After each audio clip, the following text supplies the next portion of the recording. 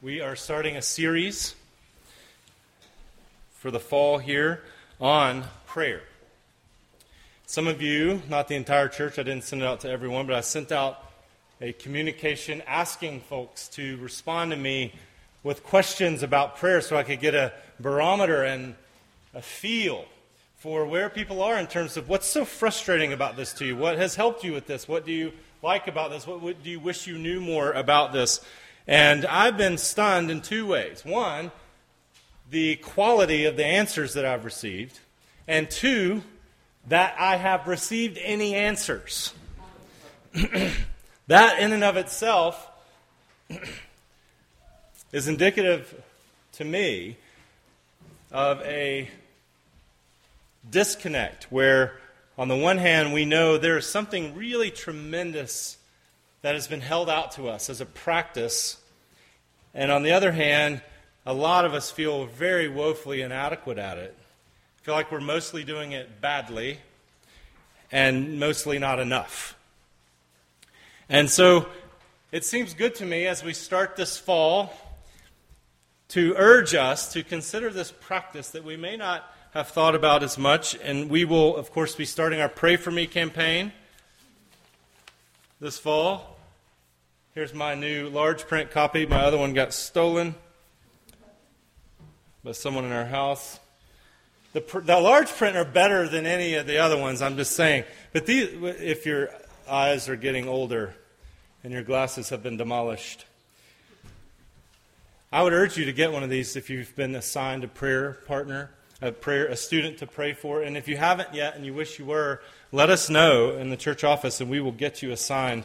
I'm excited about this. Our second year to be praying diligently, adults for students. 3 adults per student. And it's interesting, isn't it, that we've chosen to do this thing that feels so very much like almost nothing. Like, how could this be a help to a student that we're going to pray for them? We all know that it's just mainly something that feels like talking to yourself. It couldn't actually be anything.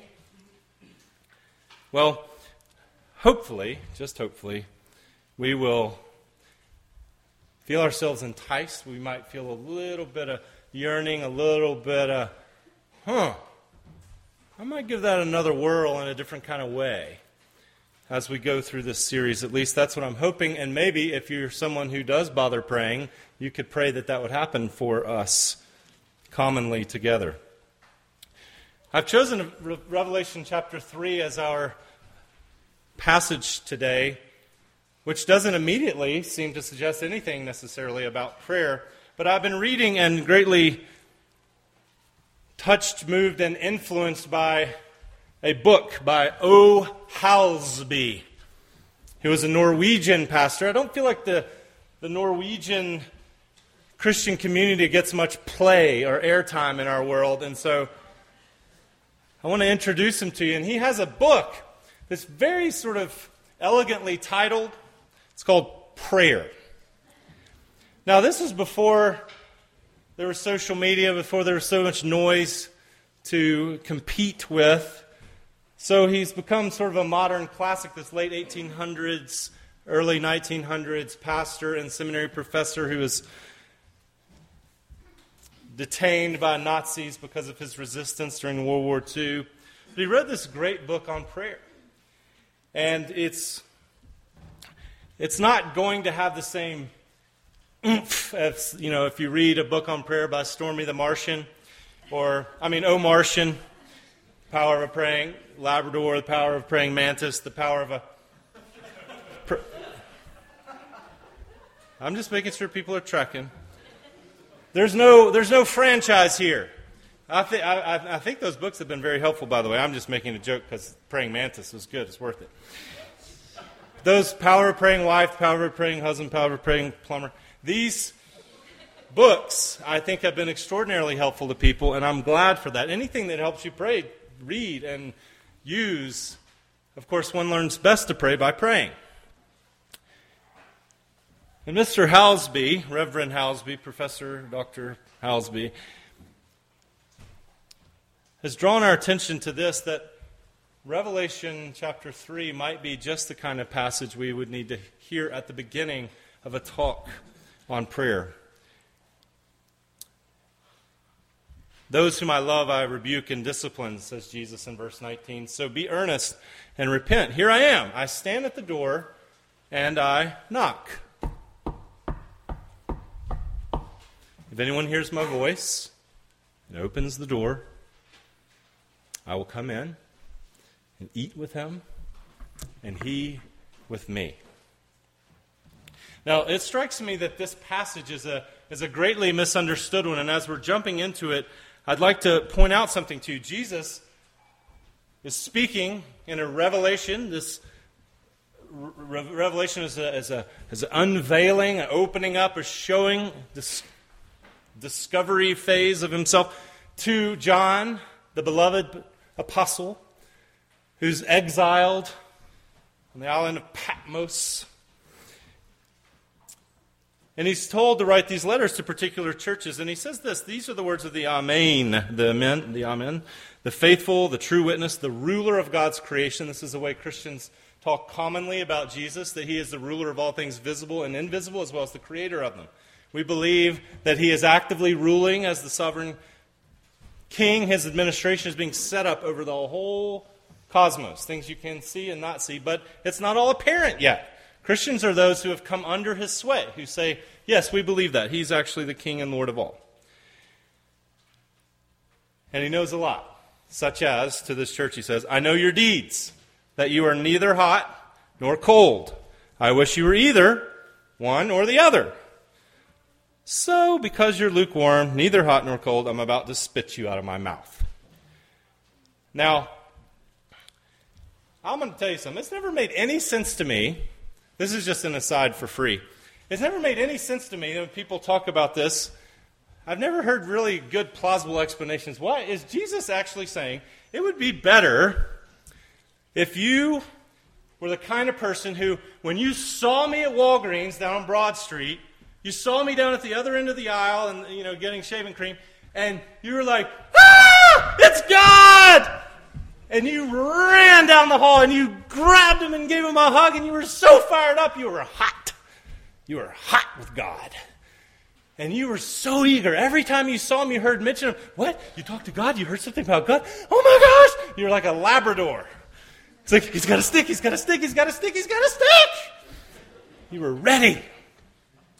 So God wants you to either be like that, hot, or he wants you to see him down on the corner at Walgreens. You're like, if I go down that aisle, I'm going to run into him. And then we're going to have to talk. I don't want to talk. I think I'm going to go down that aisle, and I'm just going to pretend to look at this stuff for a minute while they pass, and hopefully God and I won't ever have to actually talk about anything, or interact, or see each other, or have to think about each other. Cold. Is God saying, it'd be way better if you were cold like that, and you didn't want anything to do with me, than if you were hot, or hot. Either one of those would be great. Just don't be lukewarm. Well, I just don't think that's what he's saying. But it's been helpful to hear commentators who say things like this. No, it's more likely that this is the idea that what Jesus is getting after. He's not saying it would be really good for you just to be cold-hearted rather than to be lukewarm. What Jesus is saying is something that would make a lot of sense to Laodiceans, because they were like people from California. They didn't have water. It was a wealthy city, financial center. They had a medical school there. They had a good manufacturing. It was a town that was on the rise. It was a booming economic place. Things were going well for them. He says that. You say, I'm rich. I've acquired wealth. I don't need anything. But you know one thing they didn't have? Water. Like California. Wendell Berry would chastise them. You've built a community that is not sustainable. You have no water supply of your own. It's not meant that you live here. So they had this sophisticated aqueduct system where water was transported in. And there was a town nearby called Hierapolis that apparently had these hot springs. Hot water, you say, hot. See, Jesus knows about your life. Your life, by the way, happens in the places where you drive around and the places where you unlock the door and walk in and places where you sit down to watch TV and where you have board meetings. And the Laodiceans, their life was happening there in their town, their life with God. And in Hierapolis, they had this hot water, these springs that were known to have some kind of medicinal value. And in Colossae, there was cold water, such as the sort they used to make, Coors beer. And this cold water was so refreshing. And these aqueducts would carry the water to Laodicea, so they have water supply. But by the time it got there, it was not the kind of thing that Sam Elliott would ever want to advertise, It was tepid, it was warm. It was like me saying, hey, what? You just ran 12 miles? You're really thirsty? Well, come on to my car. I got a glass of milk that I've left in there today. I know it's only 95, but it's only been in there for 4 hours.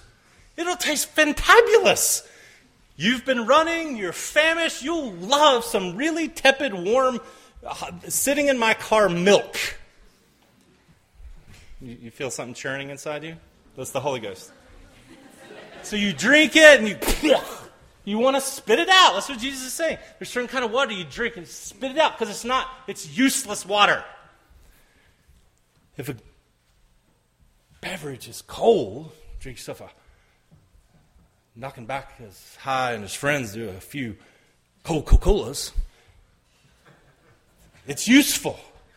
If you're having yourself some tea and it's hot, or coffee that's hot, such that they have to put a warning on there so you don't sue them when you spill it in your lap while you're driving. You've seen these warnings. It's useful. But if you become a kind of something that's just kind of meh, you're useless. And Jesus is trying to save them from uselessness. He's trying to save them from uselessness.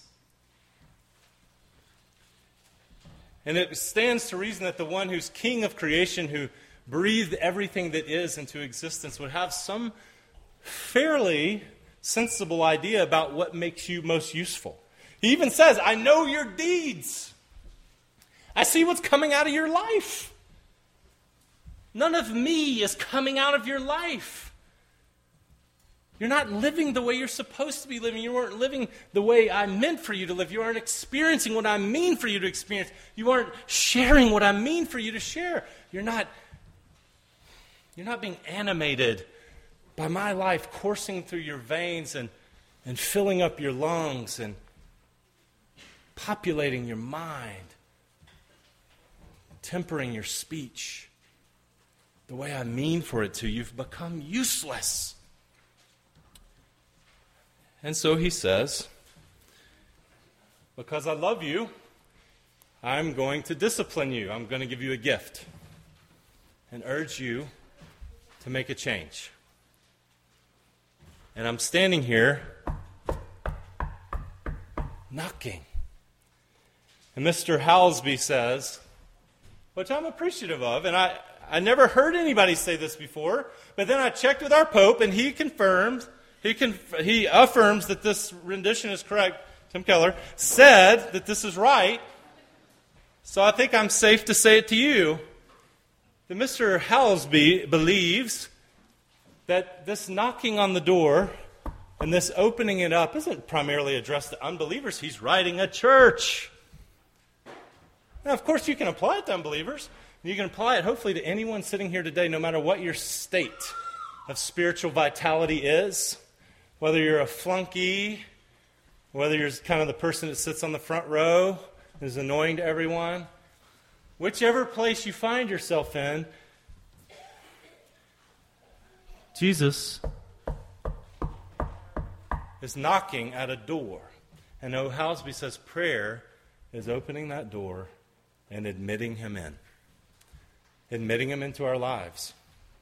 It's a very different definition than a lot of what you hear prayer defined as, but it's a good starting point for us as we think about prayer. Prayer is opening the door to a knocking Jesus who has seen through the charade of our lives, who has seen us as we really are, who has seen us prone to self-deception, who has seen us on the verge of becoming useless, and he's knocking there. I would like to come in.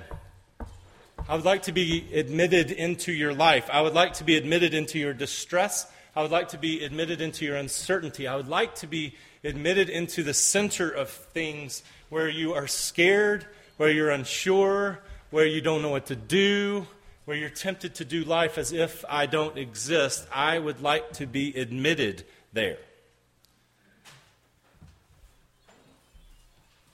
See, it's a very helpful thing because rather than thinking, oh, I gotta pray, God's gonna get mad at me, to think, no. If you even have an inkling of a desire or a want to that springs up at any point that says, I think I ought to pray, I think you're hearing Jesus not. See, Christians believe that spiritual activity is never initiated by us. Now, it sometimes feels like it is. I'm going to use a big word for you philosophy majors. Phenomenologically, it seems like it is. The way it seems. It feels like we're initiating things, but what we realize, even as we sang, I sought the Lord, and afterward I knew He moved my soul to seek Him. Seeking me, it was not I that found, O Savior true, no, I was found of Thee. C.S. Lewis said to someone seeking God, starting to find himself spiritually interested in God when formerly allergic to Him, or formerly just giving Him the cold shoulder, Lewis said, proceed in earnest. You would not be wanting Him if He were not wanting you. Christians have always believed that. No man can come to the Father unless the Father draws him. Now, Presbyterians err in just emphasizing that part in a way the Bible doesn't always. The Bible wants to say, here's an invitation. Will you respond? Because you have to respond. Now, afterwards, you'll say, I can't take credit for responding. God made me really respond. Fine. But that's not how anything works. What you've got to do is hear Jesus saying, I don't want your life to be useless. And I would really like to come in. Will you admit me into your life? Will you admit me into your coming and going, into your athletic career? Will you admit me into your leisure time, into your relationships, to your parenting? Will you admit me into the judgment you feel, where you walk around saying, I'm a terrible fill in the blank. I'm a terrible friend. I'm a terrible mother. I'm a terrible pastor. I'm a terrible pastor. I'm a terrible what? Wait. I want you to admit me in. It's so much different than just saying, pray or God will get you. What if He's standing and asking for admittance, welcoming you in? One wise man in our congregation wrote to me, and I'm just going to steal what he said and not give him credit for it. I hope that's okay, David Hughes. I didn't even ask him if I could share this, but I think it's pretty good. He said, prayer to me is like having Winston Churchill as a father. Now, some of you, I hope everybody realizes Winston Churchill was a fascinating man. Not only because he took naps and drank voluminously, but he did a lot of really amazing things. Fascinating man. He says, prayer to me is like having Winston Churchill as your dad. But I'm too preoccupied with sports and girls and watching TV instead of spending time with them. And I think that gets at something. That gets at this idea that maybe, just maybe, Jesus standing outside the door and knocking, He's holding out some kind of promise for me so that now if I don't pray, it's not, oh gosh, I hope I didn't pray today, so I'm probably going to fail the test. I didn't pray today, so I'm probably going to get a flat tire on the way to work. I didn't pray today, so when I'm running, I'm probably going to pull my hamstring. Stop it. That's not how it works. God treats us better than we deserve. You might not pray today and get an A on the test. It doesn't work that way. It's not a talisman. It's not a lucky rabbit's foot. It's a person who's standing outside a door knocking.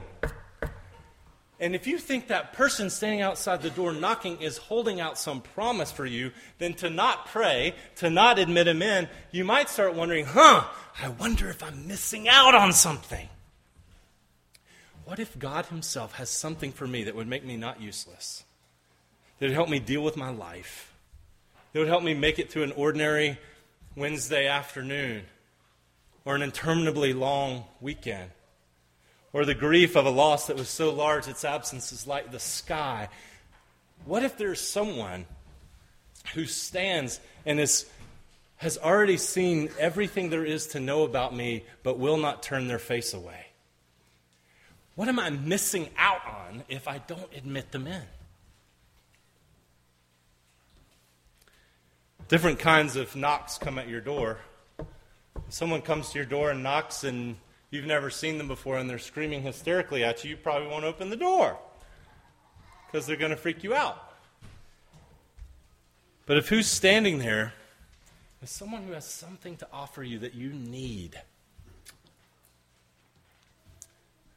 what might you be missing out on by not giving time and attention to this prayer, this way of opening up the door of your life, opening up your insides and saying, Jesus, I need you to do something about this. I stand at the door and knock. If anyone hears my voice and opens the door, I will come in and eat with him and he with me. Now, here's something practical. If you start to believe, maybe I'm missing out on something, because the Bible does make a lot of promises. Talked to our session, our deacons, about this week. One of the most amazing things to me about the Bible is that you and I, when we're in trouble, we want the trouble to go away. When you can't pay your bills, you need money. And so when the Bible says stuff like, keep your lives free of the love of money and be content with what you have, for God has said, never will I leave you, nor will I forsake you. And you say, I need money, and I want a nicer car, and it would be nice if it was a convertible, and you're telling me the only thing you're going to offer me is yourself with me? Mom, that's terrible. But yet the Bible over and over and over again, when it wants to really assure somebody, it says, here's my best thing I got to offer. I am going to be right there with you, beside you, in you, around you, near you. That's what I got. That's what I got to offer. That's what heaven's going to be, being with God. There's something about that. Now, we may not have a taste for it yet. Our palate may not be developed yet. Kind of like someone who hasn't, started to love quinoa. See, I just don't have a palate for you, and I'm not going to try. So there. But for being with God, the promises are too rich and too big for people who are scared and know they're inadequate and they don't have enough, and they have these gaping holes of yearning inside, and they know they've got this guilt they've got to deal with, and they think, I haven't done enough, and God says, I'll be with you, and I won't stop being with you, and you can't make me stop being with you. I think there's something he's holding out to me there, so I might ought to let him in. I might ought to try to spend time with this God. And then the other great thing about it is when he comes in to dine with us, what do we talk about? Well, he's just told this church, I see all the ways that you pose to the world. I see how you've postured your life. I'm rich. I've acquired wealth. I don't need anything. So one of the things you could say is you could just admit that stuff. Anybody in here who makes a habit out of not really praying much, what you're effectively saying, you don't realize you're saying this, but it's kind of an implicit statement about your life, is I don't need God to do my work or to be a parent or to be a spouse or to be a friend or to be a soccer player. I don't need God to do my homework. I don't need God to do my taxes. I don't need God to drive on a trip. I just don't need God. That's what you're saying. And Jesus says, but, and let me see if I can put this sweetly, you don't realize that you're wretched, pitiful, poor, blind, and naked.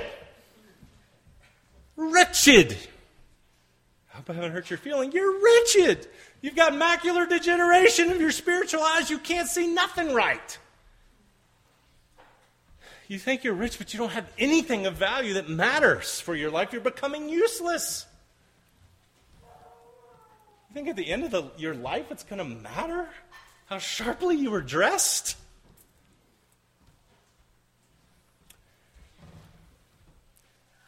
And so he says, I'm knocking. If you think it's a bill collector, you're not going to answer. He's going to ask something from you can't give.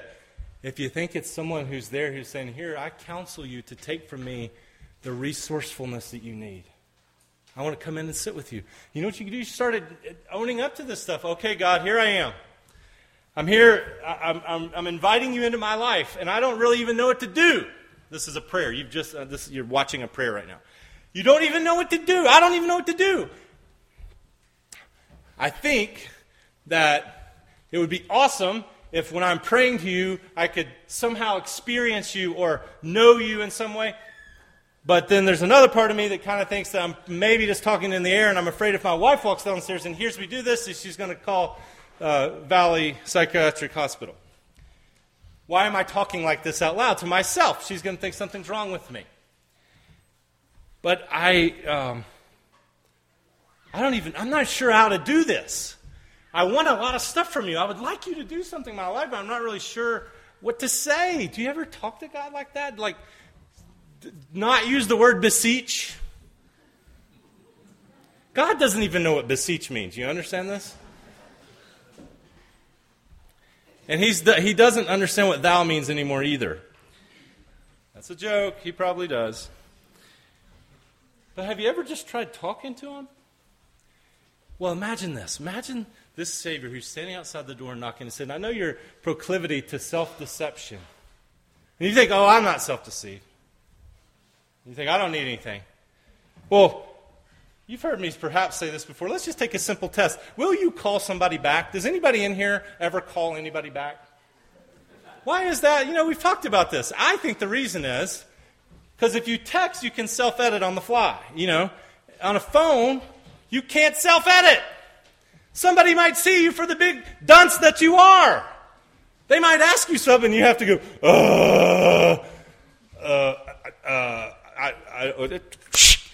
sorry. And you text them back, bad connection. We'll just have to text. And then you can seem clever, hip, Matt Jelly quick. That dude will hurt your feelings in a text conversation. Sharp. Boom.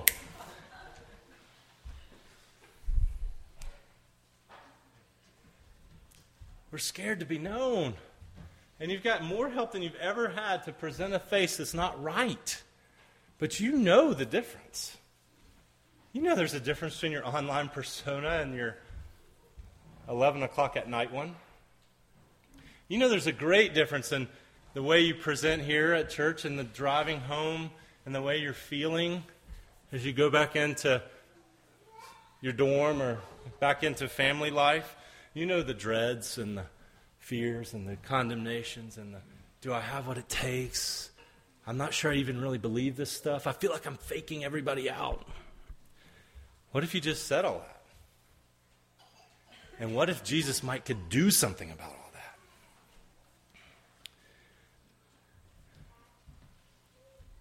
I read an article this week called Ignore Your Feelings. And some of you are like, well, why did they write an article about that? I've been doing that for 62 years. Written by a psychiatrist, a new book that tells you to do something with your feelings. That's a bad word, and I won't repeat it. But this psychiatrist and his daughter wrote this book about mental health, emotional health. And one of the things they say, and that's why their basic idea is that there's some feelings that if you're just constantly dwelling on your inner states, you're going to be in trouble. And they use this great expression. He says, a lot of us think that whatever we feel inside, we have to say. I mean, no millennials think that, but a lot of other people think that. That's a joke, and I did this because I'm just thinking all of you are a certain age. But for a lot of us, you think the only thing real on the planet is what's going on inside of us. We've lost the heavens. We've lost objective reality. So the only thing real, the only thing true is what I feel in my gut, what I feel coming to my eyes, what troubles me at night. These are the most stormy, real, violent, moving, actual things of my life. And they're real, they're powerful, but they may not tell the whole truth. But some of us think if we feel them, we must say them. We must say them all. We must say them all a lot. And he makes this argument, this psychiatrist. He's a psychiatrist, you see.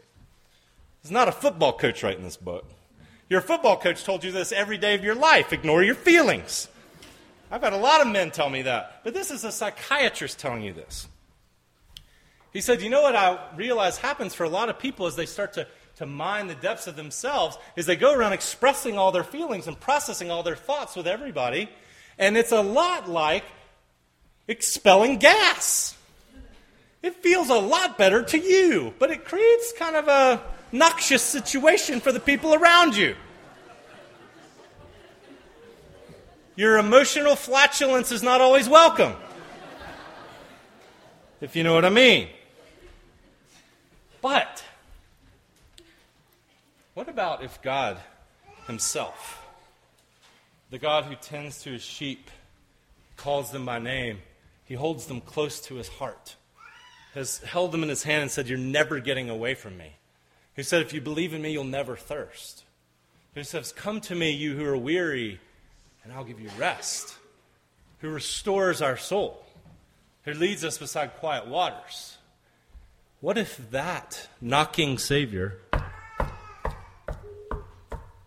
was asking you to refrain for a minute from the emotional flatulence that you permit the world to enjoy and said, why don't you try me for a minute? Why don't you try me? All the stuff that you are resentful about, scared about, unsure about, angry about, you could do like a counselor. Mad, sad, glad. Tell me those things. Empty your emotional jug to me. Tell me what you're mad about. Tell me what you're sad about. Tell me what you're glad about. Tell me where you feel insecure. Imagine I walk into your house and I say, like I've said to people, and you know Jesus Christ is the same yesterday, today, and forever. What do you want me to do for you? I think you would pray more if you thought Jesus was asking to be admitted into every part of your life. I'm willing to hear and experience your emotional flatulence. It won't drive me away. Whoever comes to me, he says, I'll never drive away. Do you feel guilty? Do you feel ashamed of what you've done? What you've been? Do you have inner conflictedness of desires you don't want to have and you wish you had others?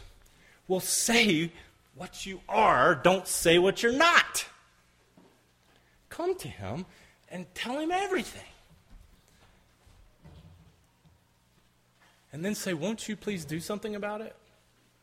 Have you ever been so discouraged you couldn't stand it and said, Jesus, will you encourage me? You ever thought to do that? I hope so. Guess what? He might. You'll have to see.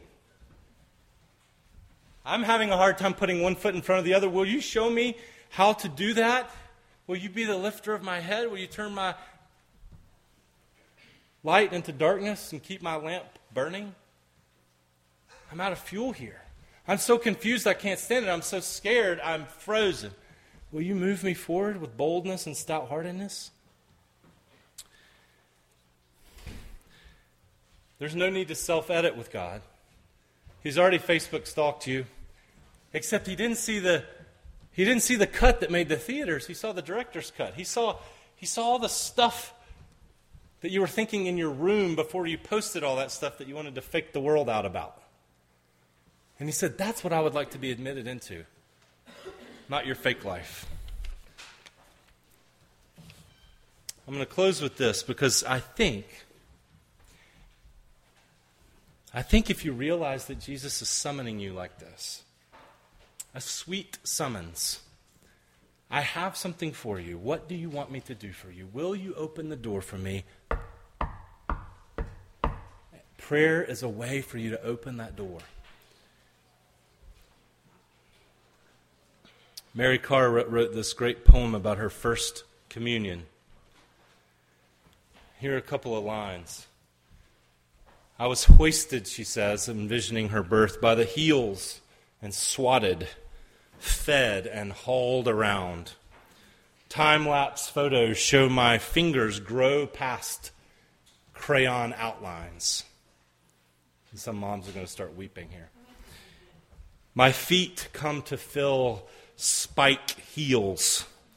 Eventually, I lurched out to kiss the wrong mouths, get stewed, and sulk around.